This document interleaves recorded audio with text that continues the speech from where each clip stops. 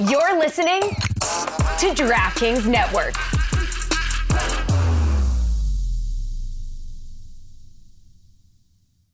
Coming up on today's show. After what feels like a century, the ThomaHawk show is back and knocking the rust off. We're going to talk Will Ferrell DJing at frat parties, the Natty Hackett Bowl heard around the world, and debate if it's time for Bill Belichick to hang up his hoodie. Plus, in honor of the late, great Dick Butkus, we draft the best names in NFL history. All of this and much, much more on the Hall of Fame return of the ThomaHawk Show. Who are these guys? It's my theme music. Every good hero should have some. This is an institution of learning, ladies and gentlemen. If you can't control it, how can you teach? Discipline is not the enemy of enthusiasm. What's up, everybody? Welcome to the revampification of the world-famous, Oscar-winning, Hall of Fame inducted ThomaHawk Show. I am your humblest of co-hosts, Andrew Hawkins, former NFL football player, media personality, stout businessman, all of the above, and I'm also very humble. I should continue to mention that. Joined by another man who is so humble, he makes Mother Teresa look like Terrell Owens. Joe Thomas, Hall of Famer, real Hall of Famer, because most of the accolades I say are fake. He is in the building. Joe, how you doing today, man? I'm doing great, and one of my favorite parts about that open that you do, Hawk, is watching Juju's face when you say some of those things, because it's like he can't possibly imagine what the words that are coming out of your mouth mean. But you say the same thing almost every week, and I just love that it's the same. It's new every single time for Juju, and it makes me very happy. Absolutely. 90% of the time, it hits every single time. That's a great segue to our distinguished guest here, Juju Gotti, ATL Shawty, from the one and only Meadowlark Media, as well as Phatt Nat, 3 T's, if you're on Twitter, are in the building. How you guys doing today? Pretty good, man. Hey. It's Great. 1-0. WNBA playoffs championship has started. It's lit. The time has come. Okay, who's going to win? Real quick, Juju, tell us who's going to win the WNBA championship this year. Salute to my sister, Sydney Colson. Absolutely. I don't know, man. Be honest. Because no, don't give me the it's a fair. It's, they might have a according chance. to Jonquel Jones. Jonquel Jones, it matters. Foul trouble, should get into early foul trouble, aces all day. If she can find a way to stay in there and get Sloot Doggy Dog, Courtney Vandersloot, an opportunity to be a scorer more than a passer, I like the Liberty. All right. So who you picking? You think it's Liberty's going to win? Me. I got to pick before the end of the show. All right. Well, I'm picking the Aces because Sid Colston is part of the family here. Natalie, who do you think's going to win? I'm going with the Aces too. All right, 2 Aces. Aces all day. Joe's wife, his better half, the one he outkicked this coverage with, Annie. She played basketball at Wisconsin. So I would rather ask her expert opinion, but we'll ask you anyway, Joe. Joe, who's going to win? Yeah. Oh, man. You know me. I never miss a WNBA game.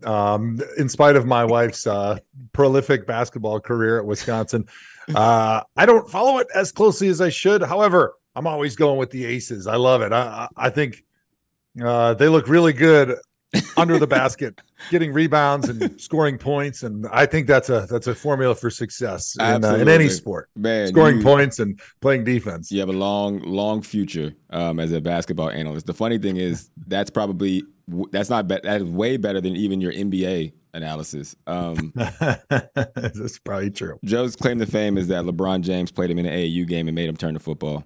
So, all right, I got a question for you guys before we start to get into some of the Tama headlines here. Does this make me a bad dad? All right. Or tell me how I should have handled this situation. This is honesty hour. So my son, like I said, he's playing tackle football this year. He's here in South Florida where football does not mess around here, right? So he's in a new area, new place.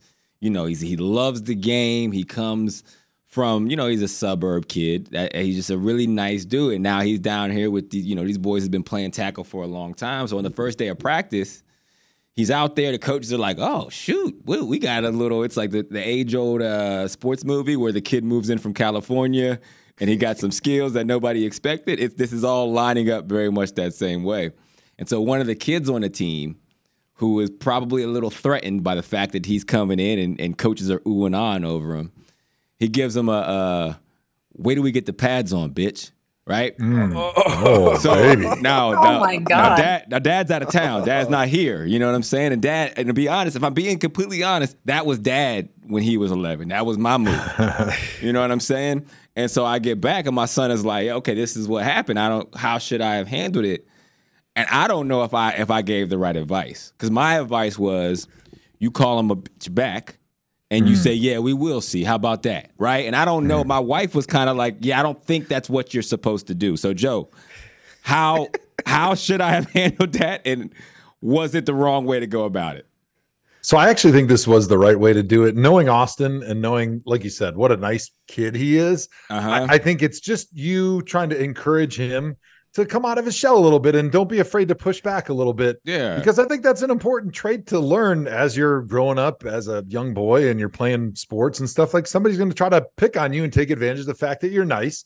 So you're just trying to encourage him to fight back a little bit. Maybe not like punch him in the mouth, but stand up for yourself a little bit. I think if you had a kid maybe like you were when you were a kid, that was probably the wrong reaction, because you probably would do something stupid. Yeah. But I think with Austin, I think it's perfect. It's exactly how you should have handled it. Okay. All right. So that makes me feel better, because I was told that I shouldn't encourage my kids to stoop to the level of other people, and that they probably have things going on in their home life, and that you need to be compassionate. And that wasn't how I felt about the situation. I told him, hey, you let him know if he wants a problem, you want the same thing type of energy, right? Juju, what do you think, man? Juju, if we at ATL when Juju was growing up, and Juju, 11-year-old Juju, somebody came, called you the B word out the blue, how do you handle it? First off, I'm from a small town called Waycross, Georgia, where we have more cows than people. I live in Atlanta now. Salute to Waycross. I see y'all. Man, it was an important distinction Joe made, though, because he knows your son. So he said, knowing him and knowing that he may need a stiff, like, snap back, okay, cool, I understand. But absolutely not, Hawk. Do not tell your children to be calling the B words back in my book, in my record book. I think you're totally across the line. I think you need to ask your son for forgiveness for giving him such horrible advice, because that thing might end up in the wrong place. Dude, even beyond that, that was like a step back from where I wanted to go. I wanted to be like, hey, when you get there tomorrow, don't ask no questions. Just hook off on them to start the practice. Like the jail mentality. Like, you get locked up. You got to go find the biggest person and just hook off on them. He's 11. He's 11. So yeah, he's too old to be hooking. Yeah, what you mean? That's not Nat. I think age 2 to like 7, you treat them to teach them to be the most biggest gangsters in the world, because those things can't hurt nobody. But around age 8, you teach them what to do with that strength and physical prowl. Okay. Whatever. All right. See, Juju always making me feel that. Nat, tell me I made the right decision. Tell me Juju is just you made the right decision. Okay. I'm Team Hawk on this one. I right. think you definitely made the right decision. I think Austin needs to have that dog in him when he's on the field. So I'm glad that you told him to stand up for himself in that moment. We're all on the same page here. Joe. I can't wait till Joe's son is in this, and I want to see what his reaction is too, because I don't think it'll be kumbaya. All right, so let's get into some Thoma headlines. Make sure you subscribe to the show wherever you listen. Also, check us out on the DraftKings Network Wednesdays at 4 p.m. Eastern. The headline number 1: Will Ferrell. Did you guys see this? Will Ferrell was DJing a frat party at USC over the weekend. And I was wondering, like, do any of these people even know who the hell Will Ferrell is nowadays? And if you were at a party where Will Ferrell was DJing, would you actually stay? Joe, the floor is yours. Yeah, I would actually absolutely stay, because I think it would be hilarious. I did see the video. It looked like a pretty sweet party. I mean, any college party when you're almost 40 is like a great one to sneak into that's pregame and like hang out with the young creepy people and feel that energy. And if you watch the video, I don't know if everybody really knew who Will Ferrell was and why he was DJing, because apparently his son, I think, must go to the frat. So maybe they knew who he was. Maybe he'd hung out before, but they were playing it pretty cool. There weren't a ton of people that were trying to get like selfies with him. Everybody was just appreciating the music and the energy that he brought. And so originally I was like, well, maybe they didn't know who he was, but he was just recently in the Barbie movie. So Oh yeah, true. I'm not the world's biggest Barbie movie fan. My kids are. And so I guarantee there's a lot of kids at that frat party that loved the Barbie movie, that knew who he was and thought it was really cool. But also, he's probably not as big of a star as he was when we were younger. We were kids when he was like one of the biggest names in comedy. Yeah, I think it was probably more of our generation, which is why all the old people were like, oh, that's really cool. Will Ferrell's there. And all the young people were like, yeah, nah, we don't care. It sucks getting old, man. And it happens so fast. And like, even by NFL standards, the first time a player, like when was the first time a player said they watched you growing up, Joe? Did that happen while you were in the league? Oh yeah. Like year 8 or 9. I mean, because if you think about it, if you're in year 8, like you're 32, or I think I was maybe 33. And the young bucks that are coming in that are rookies, presumably they were like freshmen in high school when you got to the NFL. And so if they were offensive linemen and they were interested in, watching the NFL and watching the Pro Bowl and some of the better players, they probably saw me play. And so it was a compliment in those days, but now it's getting worse because they're like, hey, I remember my dad telling me about you playing, but I was too little to turn the TV on. And it's starting to feel pretty old now. Oh, it sucks, man. I met Lamar Jackson for the first time a couple years ago. And I was like, I always introduce myself because I never assume anybody knows who I am. It's not like I was a 10-time Pro Bowler like Joe Thomas or a Hall of Famer. But I'm like, yo, what's up, man? I'm Andrew Hawkins, Hawk. Good to meet you. He's like, yeah, I know exactly who you are. I used to watch you when I was a kid on Spike TV. Like, yeah, my mom would tape all your reality show, and it was messed up. You lost. He was talking about a reality show that I went on before I even played in the CFL. Him and his mom used to watch it together, and I'm like, I feel like the oldest piece of shit on planet Earth right now. Does Juju know about your reality show with her? With her? Out of this now. Oh man, you gotta let him know. Juju, I am basically. Who would I be? I'd be probably Clay Aiken of football. Was Clay Aiken the runner-up? I don't know. The runner-up. I think maybe. So, Juju, how I got my start in professional football is after college, I didn't get picked up by anybody. And in order to try to make it to the league, I went on a reality show on Spike TV called 4th and Long, where Michael Irvin picked 12 people off the street to compete for a chance with the Dallas Cowboys. I was the runner-up, because they didn't want to pick a 5'7" receiver from a reality show to go to the Cowboys. And because of that, a CFL team saw me, and they signed me, and I played there 2 years and then made it to the NFL. So. Damn. Bro, you missed the most important part. Juju, this was not like go to training camp, see who's the best. This was like they were trying to kill them. This was Navy SEAL training to see who would survive. And the fact that Hawk should have won says a lot about his character, but it also says like how soft he is now compared to where he used to be able to survive this reality show that was completely built around the model of let's see how many guys we can kill, and whoever survives really wants it the most, and then we'll put him on the practice squad for like 2 weeks and get rid of him. And it's also weird. No wonder you're telling your son to call them whatever you call them. Exactly. I get it now. What you want to do? I was hungry, both figuratively and literally. I needed the money. All right, we're gonna take a quick break. We're going to come back and get into a little run pass option. Drop the bass. DJ. All right, welcome back to the ThomaHawk Show. Let's get into a segment we call Run Pass Option. On this segment, Joe and I read a topic, or actually Natalie reads a topic for us, and she asked us if we want to run with it, talk about it, or pass on it and move on. We each get 2 90-second timed opportunities to run with it and one 45-second opportunity to rebuttal a topic that the other ran with. A lot of rules there, and we hardly ever abide by them. But regardless, it's a lot of fun. So, Natalie, without further ado, get us started. All right, Hawk.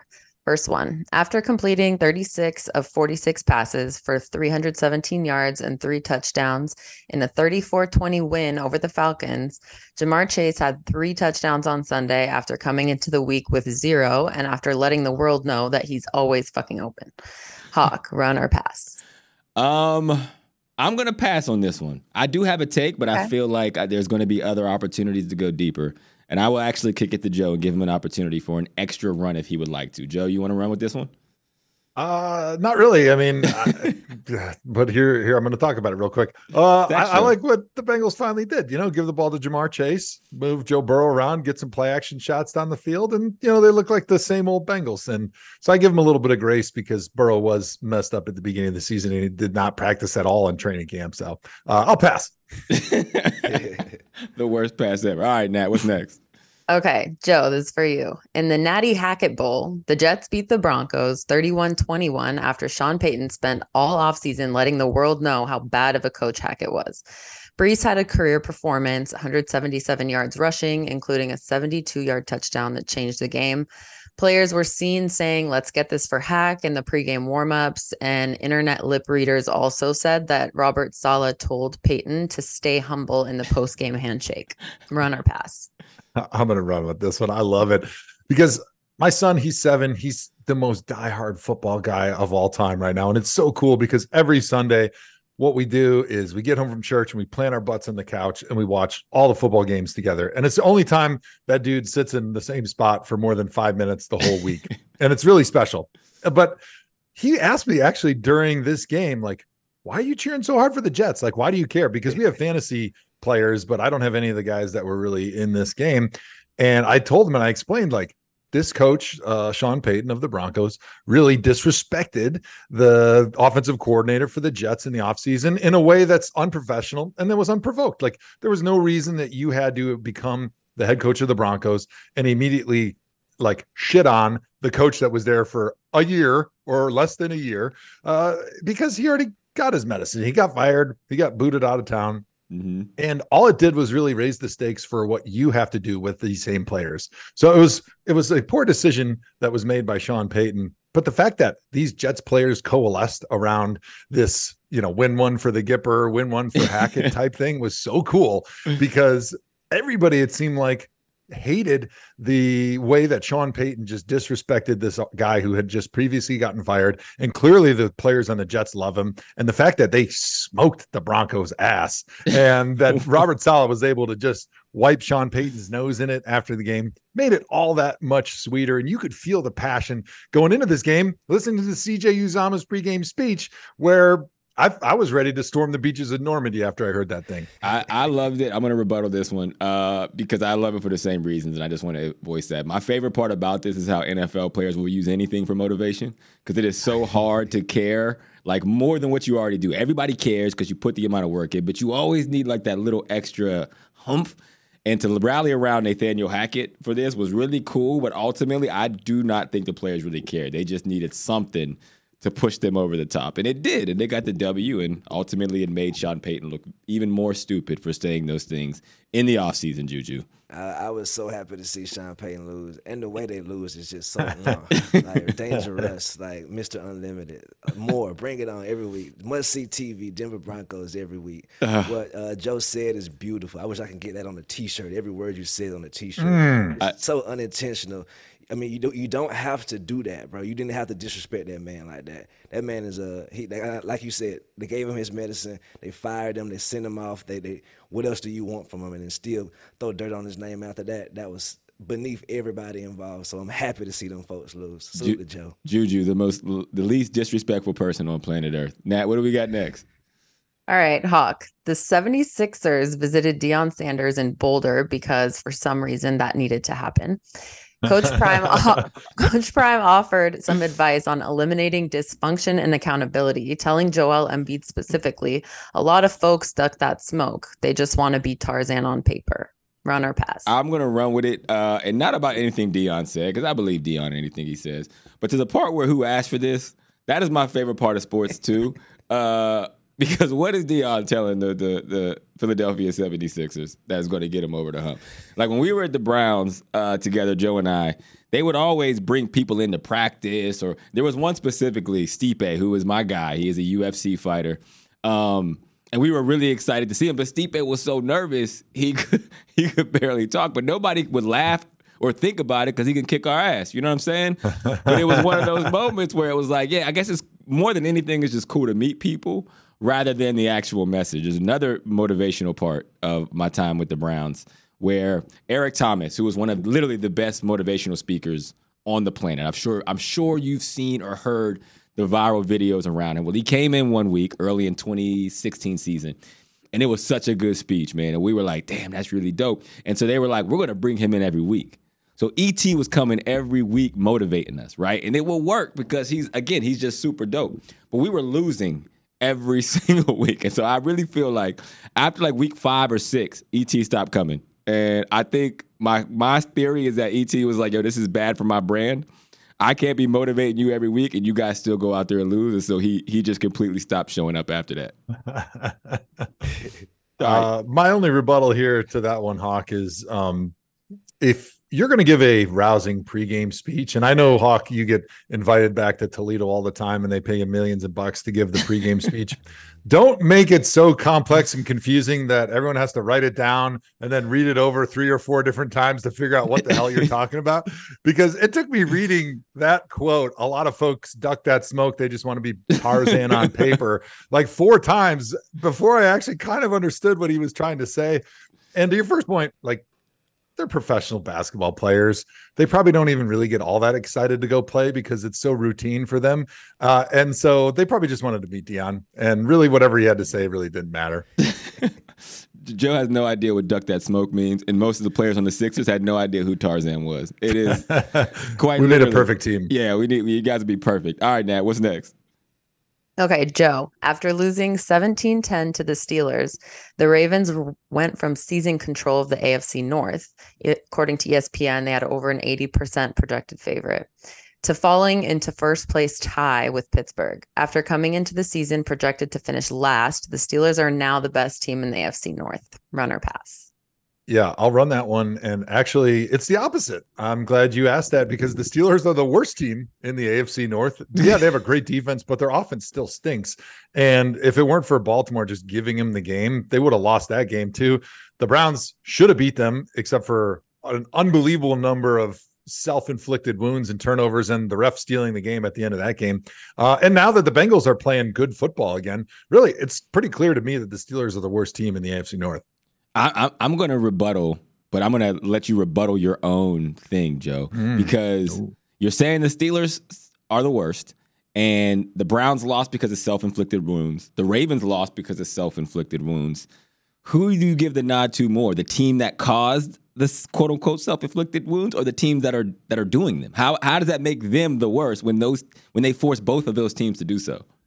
So what you're asking is who is going to be the better team by the end of the season, who's going to have the better record, which looks at the totality of their 17-game schedule, which when you have these weird turnovers, self-inflicted wounds, you can't expect the random unlikely event to happen over and over and over again to get you to where you need to be to win the division. Like there's going to be a reversion to the mean. And my whole point is that the teams that they've beaten thus far have done uncharacteristic, unlikely, uncommon mistakes that they're not just going to see and be the benefactors of these mistakes the rest of the season. And so while it worked in these specific instances, when you look at 17 games, you're going to see much more of an average, and they're not going to be able to be fortunate enough to have 4 or 5 turnovers in every single game and have these easy field positions because their offense still can't run the ball, they can't protect the quarterback, and they can't throw the ball down the field except for back shoulder fades to George Pickens. Yeah, I can. It's hard to argue, but I can definitely hear all your Steeler bias coming through in every bit of your take. Nat, what do we got next? I was going to say the same thing. I hear the bias too. Hawk, you're next. We have Jalen Hurts. He became the 4th player in NFL history with 50 pass touchdowns, 25 rush TDs in his first 50 NFL games, joining Dante Culpepper, Cam Newton, and Josh Allen. Oh, run or pass? I am going to run with it because the reason why I'm running with this one is the backing into weird stat milestones. I am all for it. I would always tell everyone that when I retired, I was the leading receiver in NFL history for any wide receiver 5'7" or under. And that is a claim to fame I will continue to stick on. I mean, even if you think about it, Joe's 10,363 career consecutive snaps, that's kind of a milestone that no one knew they needed until they got it, right? So you got to give these people what they don't know that they want. So I am all for it for Jalen Hurts' very specific and strange stat line, Juju. Yeah, I mean, you said it there. I have nothing to add to that. All right, Nat, what we got next? All right, Joe, last week the Bills took down the red-hot Miami Dolphins. This week they lost 25-20 to Trevor Lawrence and the Jaguars, leaving everyone wondering where exactly they fit as it pertains to the NFL's best teams. Run or pass? I'm going to pass on this one.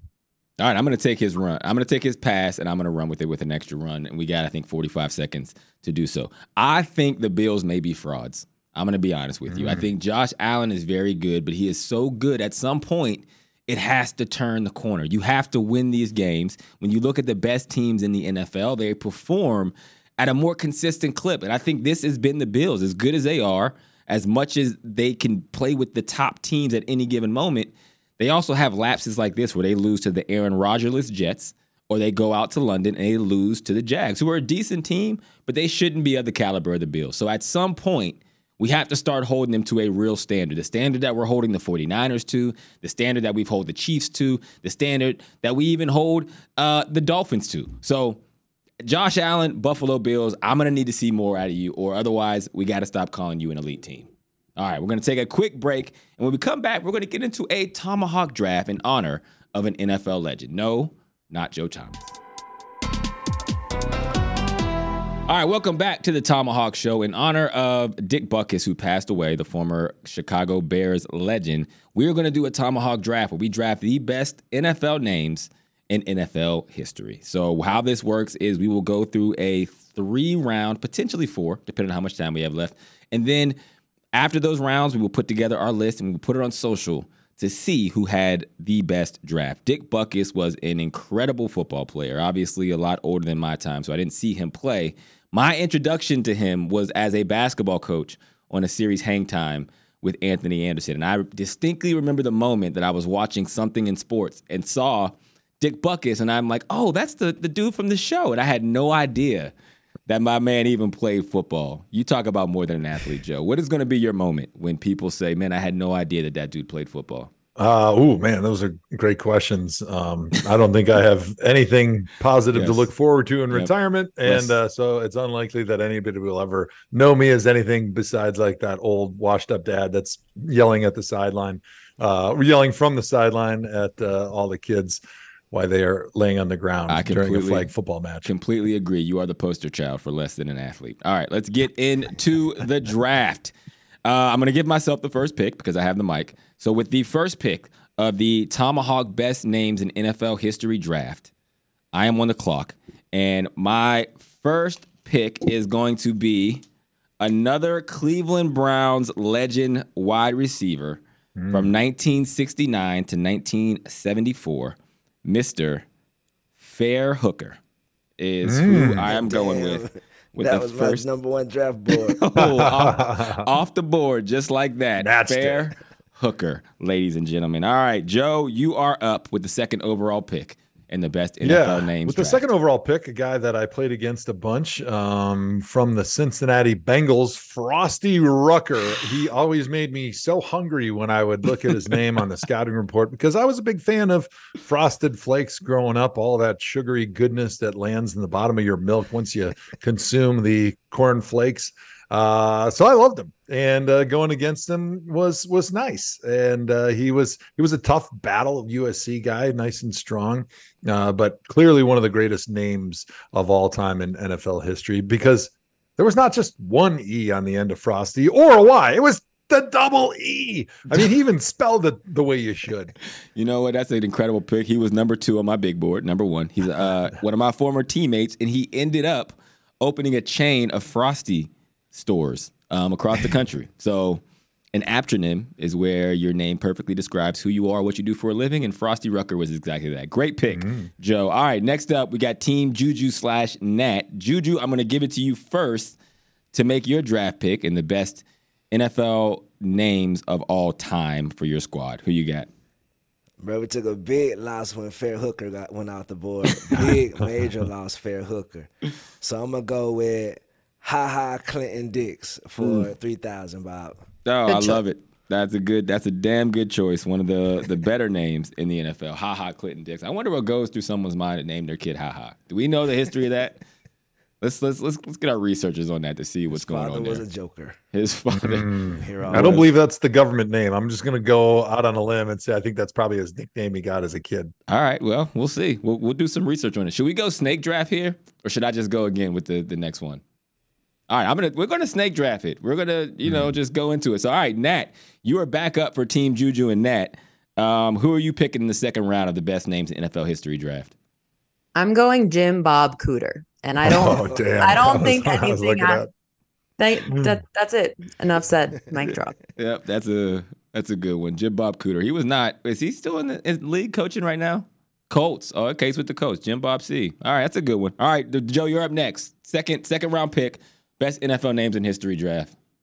My former teammate, Barkevious Mingo, the pride of the LSU Tigers. Not sure exactly what the story is behind the name Barkevious, but I always loved it. He was a great teammate, good dude too. And the fact that his last name was Mingo, I just love that last name too. So it was just a perfect combination of two very interesting, unique names. All right, so right now we got Team Juju and Nat with HaHa Clinton Dix and Jim Bob Cooter. Damn good names. Team Joe Thomas is Frosty Rucker and Barkevious Mingo, two of my former teammates. And I always stop myself from calling players' names weird just because they're different, but they are absolutely different than what we're used to seeing. All right, I'm up. Second round pick. First round pick was Fair Hooker. My next round pick is going to be the law firm, Ben Jarvis, Green Ellis. Another teammate of mine. And the reason why I'm going with Ben Jarvis, Green Ellis, besides the fact he sounded like a law firm, the other crazy part of Ben Jarvis Green Ellis' story is that he is the son of Slim, who is the brother of Baby, who started Cash Money Records. And so when we would be at games, Slim would fly there. He would be in like a Rolls Royce, and Ben Jarvis would be like, yo, so I would just be hanging out in this Rolls Royce limousine, just hanging out with Cash Money. And they'd be like, yo, you need tickets to shows or whatever.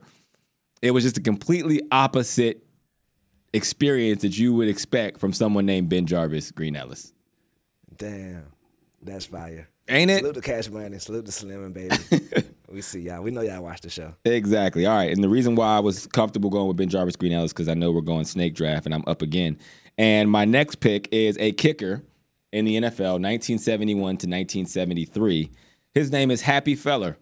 So real life name, real life player, and I'm liking how my team's shaping up right now, Joe. All right, you're up. Third round. Solid. Yeah, it's damn good picks right now. All right, what you got, Joe? So if I ever want to know if there's a good name out there, I always ask my kids and just wait for their response. Dick Butkus. They have no idea who that is, but of course they always laugh, right? What a great name. And this one is along that same line. John David Booty. When I told that to my kids, they laughed. And so I immediately knew that had to be one of my players that I captured for the all-time, all-name NFL draft. That's a good one. Just set my war room in the shambles. All right. John David Booty comes off the board. Shocked he didn't go earlier rounds. Next up, we got Juju and Nat. Back up. Juju, it's on you. Who you got for the best NFL names? I think you should take this one, Nat. He just rocked my world. He took John David Booty. I was ready for the big booty. Okay, so I have a good one. I don't even know. I just discovered this name, but I can't get over it. Buzz Nutter. Wait, that's not a real human. There's no way. This should have been the draft of like, is it or is it not a real name? And so we had to guess. I mean, this is from like 1958, but hey, Buzz Nutter. That's like 10 out of 10 name. What position did Buzz Nutter play? Can we get some information? He was a center. He was a center. He would be an offensive lineman named Buzz Nutter. He probably had a side job as a plumber. He probably smoked cigarettes at halftime. And he was probably 42 years old as a rookie because somebody convinced him in the summertime that if he wanted to play a little ball and make $600 a season, he had a spot for him. So, all right, shout out to Buzz Nutter. All right, well, your guys are back on the board for round 4, a final round of our best names in NFL history draft. Juju, you're up. It's a brother from the Baltimore Ravens organization. His name was Rock Ya-Sin, you feel me? Rock Ya-Sin. We salute to you, but that's a crazy way to name your child. Rock Ya-Sin. Rock Ya-Sin comes off the board. You probably could have got him in free agency. I'm gonna be honest with you, Juju, but we'll allow it. Bro, he sent me in shambles when he took Booty out the board. You did. You scrambled, bro. On Booty. You scrambled. This is a very immature segment. Joe, you're up next. Last pick of the best NFL names in history draft. Who do you got? Yeah, a lot of good ones left, but I had to go with one that left me feeling tough as I walk off the draft stage. Death Holiday is an actual NFL player's name. You got to ask the question, how did he get the nickname Death? Because I don't think his mom named him Death from birth. There is no way that they are putting on a roster someone named Death Holiday. I wonder what would today's NFL do if they had a player who was one of the faces of their league called Death Holiday? Would they actually call him that, or you think they would convince him to go by something else?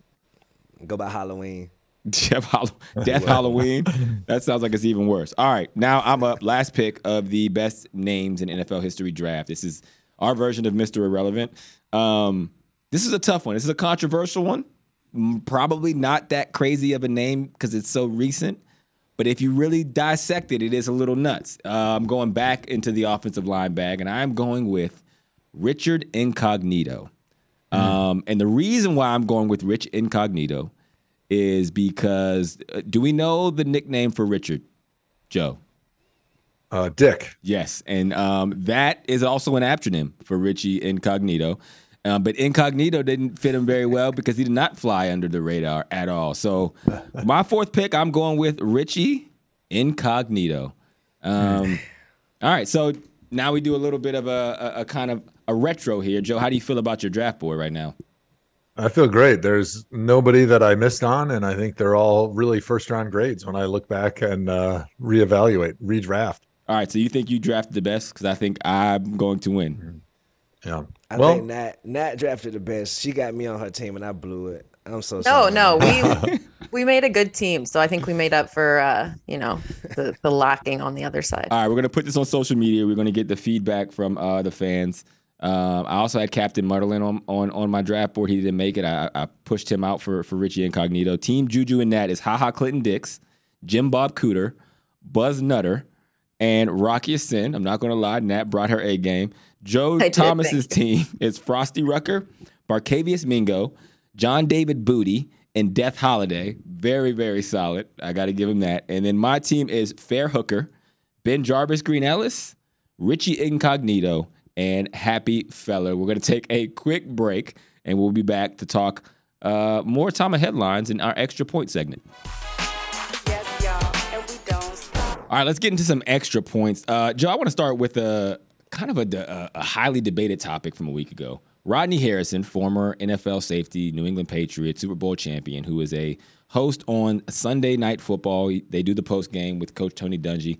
He had Chris Jones on after the Jets played the Chiefs, and people were upset with his line of questioning because he was trying to kind of bait Chris Jones into saying how bad that they thought Zach Wilson was. And he said if he watched him on film, he'd be like, you got to be thinking this guy is garbage. And that sent everybody into a firestorm. And so I'm going to ask you as a former player, what were your initial reactions to how Rodney Harrison chose his words, but also the uproar that happened afterwards?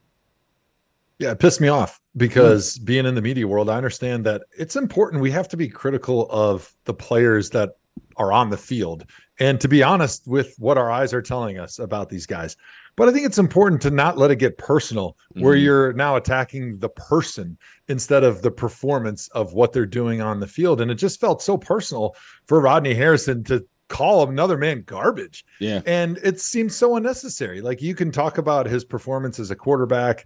And as you're talking to Chris Jones from the Chiefs, you can tee him up and try to get what you want out of him to say that, they maybe didn't have the respect for Zach Wilson that they would have had there been a different quarterback out there. But to just go like such a low blow at a player who's already struggling, it feels personal. And I think it also brings you down as a media host to a level that is below where you should be and below where that seat should have. And you become basically like an internet chat room hater. And I don't think that's a good look for anybody that's trying to be in the media world. And Rodney Harrison's super talented. Like the guy has been on NBC for a long time. He does a great job. He provides provocative insight a lot of times. But to take a shot at a player like that just felt like it was way too personal. And I hate seeing other people in the media take that line against players that are on the field. You can criticize their performance all day, but don't make it personal. But my question is this, and maybe this is me playing a little bit of devil's advocate, because I agree with everything you said, and that didn't shock me. I had the same exact feeling. What shocked me was the response of everybody to it, because the reason why I didn't appreciate it, and I won't even say appreciate it, I just say I didn't agree with it because I don't think Zach Wilson has been playing as quote-unquote garbage or bad as he let on, right? And so that's number one. And then number two, as he said it, in my mind, what came was like, oh, this is the same sentiment that everybody has been saying. So I was shocked by the uproar because literally, you might not use the language, he plays garbage, but when you come on TV and you say he shouldn't be in the NFL, the Jets have no chance to win, he shouldn't be a starter, he shouldn't even be on the roster, get him out of here. What do you think? That's the same exact thing. Those are synonyms. So yes, as a player, if he maybe got a little too comfortable and started talking the way that we talk when we talk about players who we don't think are good, but I didn't feel like it was as much of a personal attack on Zach Wilson. He was talking about his play. He wasn't saying he was a garbage person. But if that's his opinion of a quarterback, I don't think it was that different than what everybody else had been saying about Zach Wilson to that point. I still think that was wrong because I don't think he was playing as bad as people were letting on. Who do you want to rebuttal that? You. So, double bottle. Hawk, when he called the man garbage, you thought that was a reasonable criticism of the performance that Zach Wilson has put on film and a reasonable description for the seat that Rodney Harrison is sitting in, which is the number one show in the country every single year, Sunday Night Football. It gets the most eyeballs outside of the playoffs and the Super Bowl. And he's sitting in that seat, presumably trying to act professional and act in a way that gives him enough credibility to the audience. And he starts talking like he's in the locker room. And I get it. He didn't say like, I hate him and his girlfriend and his family's ugly or something like that. But he called him garbage. Like, that's not saying he didn't play well or he was not providing much resistance on film or he didn't know where to throw the football. Like, he called him garbage, which to me seems very personal, and it seems below the seat that Rodney Harrison was sitting in on Sunday Night Football, providing analysis as a member of the media. I feel you. And if I am an executive at NBC, I am sitting him down. I am sending a strongly worded email. We are having a meeting, and I'm saying this is why you can't do that. Even if you think that you are using the language that a player uses to coerce somebody into something, you cannot do it. And even beyond that, my problem with it was that Zach Wilson played really good that game. So not only do I not think he played garbage coming in, I think his blame was way overstated. You don't make that assertion after he's just played literally the game of his career. That's where it felt personal, is the timing of it. My thing, Joe, is that I was surprised that everybody was so up in arms about it, because have we not been listening to what everybody else has been saying about the dude? Now, I get the word garbage is, in those circles, and it seems harder than what it is, but Joe, that's what we call players when we don't think they're very good. Is it truly mean they're garbage or they're not talented? No. Does it truly mean they're trash? Absolutely not. But I felt like he was talking in the words of trying to put himself in the players' lingo of, like, again, trying to relate to a guy. You know how we have these interviews and the player comes on and we try to put ourselves back into the locker room talk to get them comfortable into speaking a certain way. I think he was wrong for it. I think his assessment of it was wrong. I think his timing was wrong. I would never use it, but I was more shocked at the uproar afterwards. Two things. One, Chris Jones was trying to basically give credit to Zach Wilson during that interview. If you watch the whole thing, he was saying, no, like we had a lot of respect for him to come in. And so the fact that Rodney Harrison didn't get what he wanted from Chris Jones initially is fine. Like, sometimes that happens in the media. Like, he's a professional. Chris Jones is not going to just go and slam his opponent. But if you're going to come back at him, you need to come from a different perspective to be able to maybe try to get a different idea out of Chris Jones and maybe allow him to admit, like, you know what, we felt like there was some things we could take advantage of. And maybe that's what you get. And that's the soundbite you were looking for. But he came back with, like, no, he's garbage. I know you think he's garbage, instead of allowing Chris to enunciate what he feels about Right. Zach Wilson and what he felt about the situation. Like he was throwing his own opinion onto Chris Jones and trying to claim that was Chris Jones's opinion. Yeah. So I didn't like that part of it. Bad journalism. But I also didn't like the fact that when you have that platform of Sunday Night Football and you're there in post game, like there's certain things you can and can't say. There's certain words you can and can't say. You obviously can't swear. You can't use extremely derogatory terms. And I think when you're calling a player garbage in that setting, it's different than being on a podcast or it's different than being on a local radio show and saying somebody's garbage. Like there's a professionalism that I think you need to conduct yourself with when you're conducting a post game interview that's being watched by probably the majority of people that watch the game that are still tuned in. And you're sitting in that seat, you need to conduct yourself and use words that are more respectful of the game of football and of all the people that just went out there and risked life and limb going out and trying to play a game of football to entertain all of us peasants at home. I love it. Tell him, Joe. That was you. You were preaching right there, Joe. I got to give you some love on that one. You definitely sat me in my place. Juju, I know you agree that, there's never any room for disrespect. As a matter of fact, Juju, I'm going to go out on a limb and say that you think that on a football field, people should keep them hands to themselves. Am I right? I ain't gonna go that far. I'm gonna just say like Joe, echo his sentiment, man. Respect the platform, brother. Like it's a difference between where you at and where Pat McAfee them at and where the different platforms we have for each other. So respect your platform, respect your audience, and use your words carefully. That's all. That's all Salute it to is. Joe, man.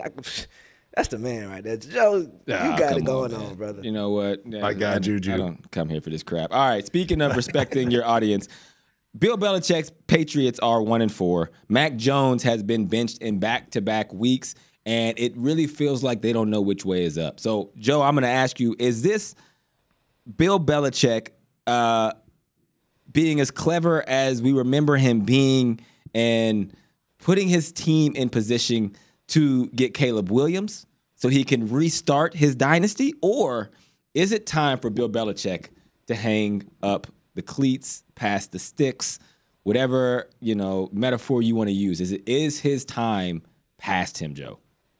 Yeah, Bill Belichick always is doing whatever he can to gain any advantage. And I would never put it above him to tank or below him to tank, well, however you want to look at it, because he's willing to do anything it takes to win, like going back to Spygate and all the different scandals that they've been involved in since he's been in the NFL. But Bill Belichick's 71 years old.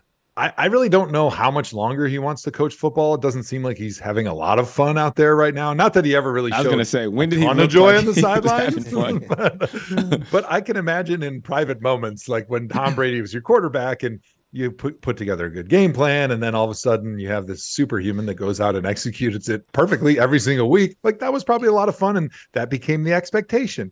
And all of a sudden now you got Mac Jones, who's a smart quarterback, but clearly doesn't have Tom Brady's skill sets. Like you feel like you're putting him in position to succeed, and now you're 1-4 and you stink.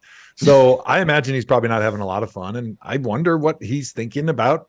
Should he be doing in the last few decades of his life? Not saying that he's not going to make it beyond 90 because he's 71 years old right now, but the guy actually has a lot of interest outside of football. He's a humongous sports fan, including the game of lacrosse. He's a big military history buff. He loves boating and fishing. So I just feel like he's probably not tanking for Caleb Williams right now, because he's going to be 72 when Caleb will be a rookie. And you have to assume that once you get a rookie, there's still going to be a learning curve as good as Caleb Williams is.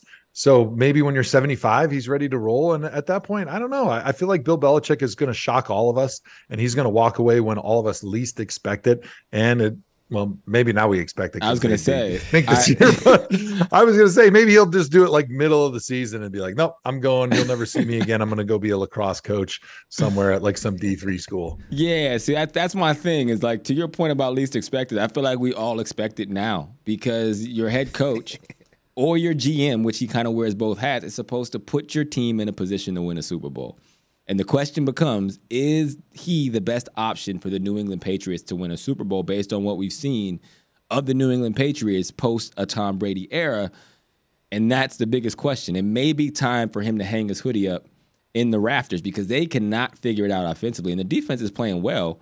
And they may even show some signs of life in the run game. But quite frankly, Mac Jones, hasn't been playing the way that you would need for a quarterback for them to actually make noise. And some people point to it's the coaching. Some people point to it's his ability. But regardless, he's the one who scouts the quarterbacks, and he's also the one who plays and coaches them. So at that point, it kind of feels like, yeah, it might be time to set the sun on Double B's career here. Yeah, before Juju calls Mac Jones garbage, I needed to throw this in there and let him know that Bill Belichick has done a very poor job putting together this roster in the last several years. I mean, he was never great at drafting and evaluating talent, but he found talent that fit with what they needed, which he got the guys that were sort of undervalued, like hard workers, smart guys. But the fact that he didn't have an offensive coordinator last year for Mac Jones, and he just basically plucked a special teams coach and a defensive coordinator and put him over on offense and said, no, they'll figure it out. Just to me seems that the game has passed him by a little bit, and that so many years with Tom Brady and always winning no matter what you did, I think it gave him this perspective on maybe the NFL is a little bit easier. Maybe I have figured it out. And as good as he has always been, not allowing other guys to start smelling themselves and keeping everybody humble, I think there had to be a little bit of that was creeping into his mind. Like he knew everything that there was to know about coaching. And as long as he was teaching those guys that were going to be the offensive coordinators what to do, they were going to be fine coaching up Mac Jones. And it proved to be a big no. And he regressed. Mac Jones is he regressed in the season with those two guys who are not offensive minds as his offensive coordinator. And he has not been able to pull himself out of that slump that I think was really self-inflicted by who Belichick put in charge of the offense last season. Well, humble pie will put anything in perspective, and it sounds like he has been listening to the humblest co-host of all time here on the ThomaHawk Show. That does it for this episode of ThomaHawk. We appreciate you guys joining us again. Shout out to my dog, Joe Thomas. Shout out to Juju Gotti, and shout out to Phatt Nat. Until next time, Joe, take us out. Joe Hawk yourself.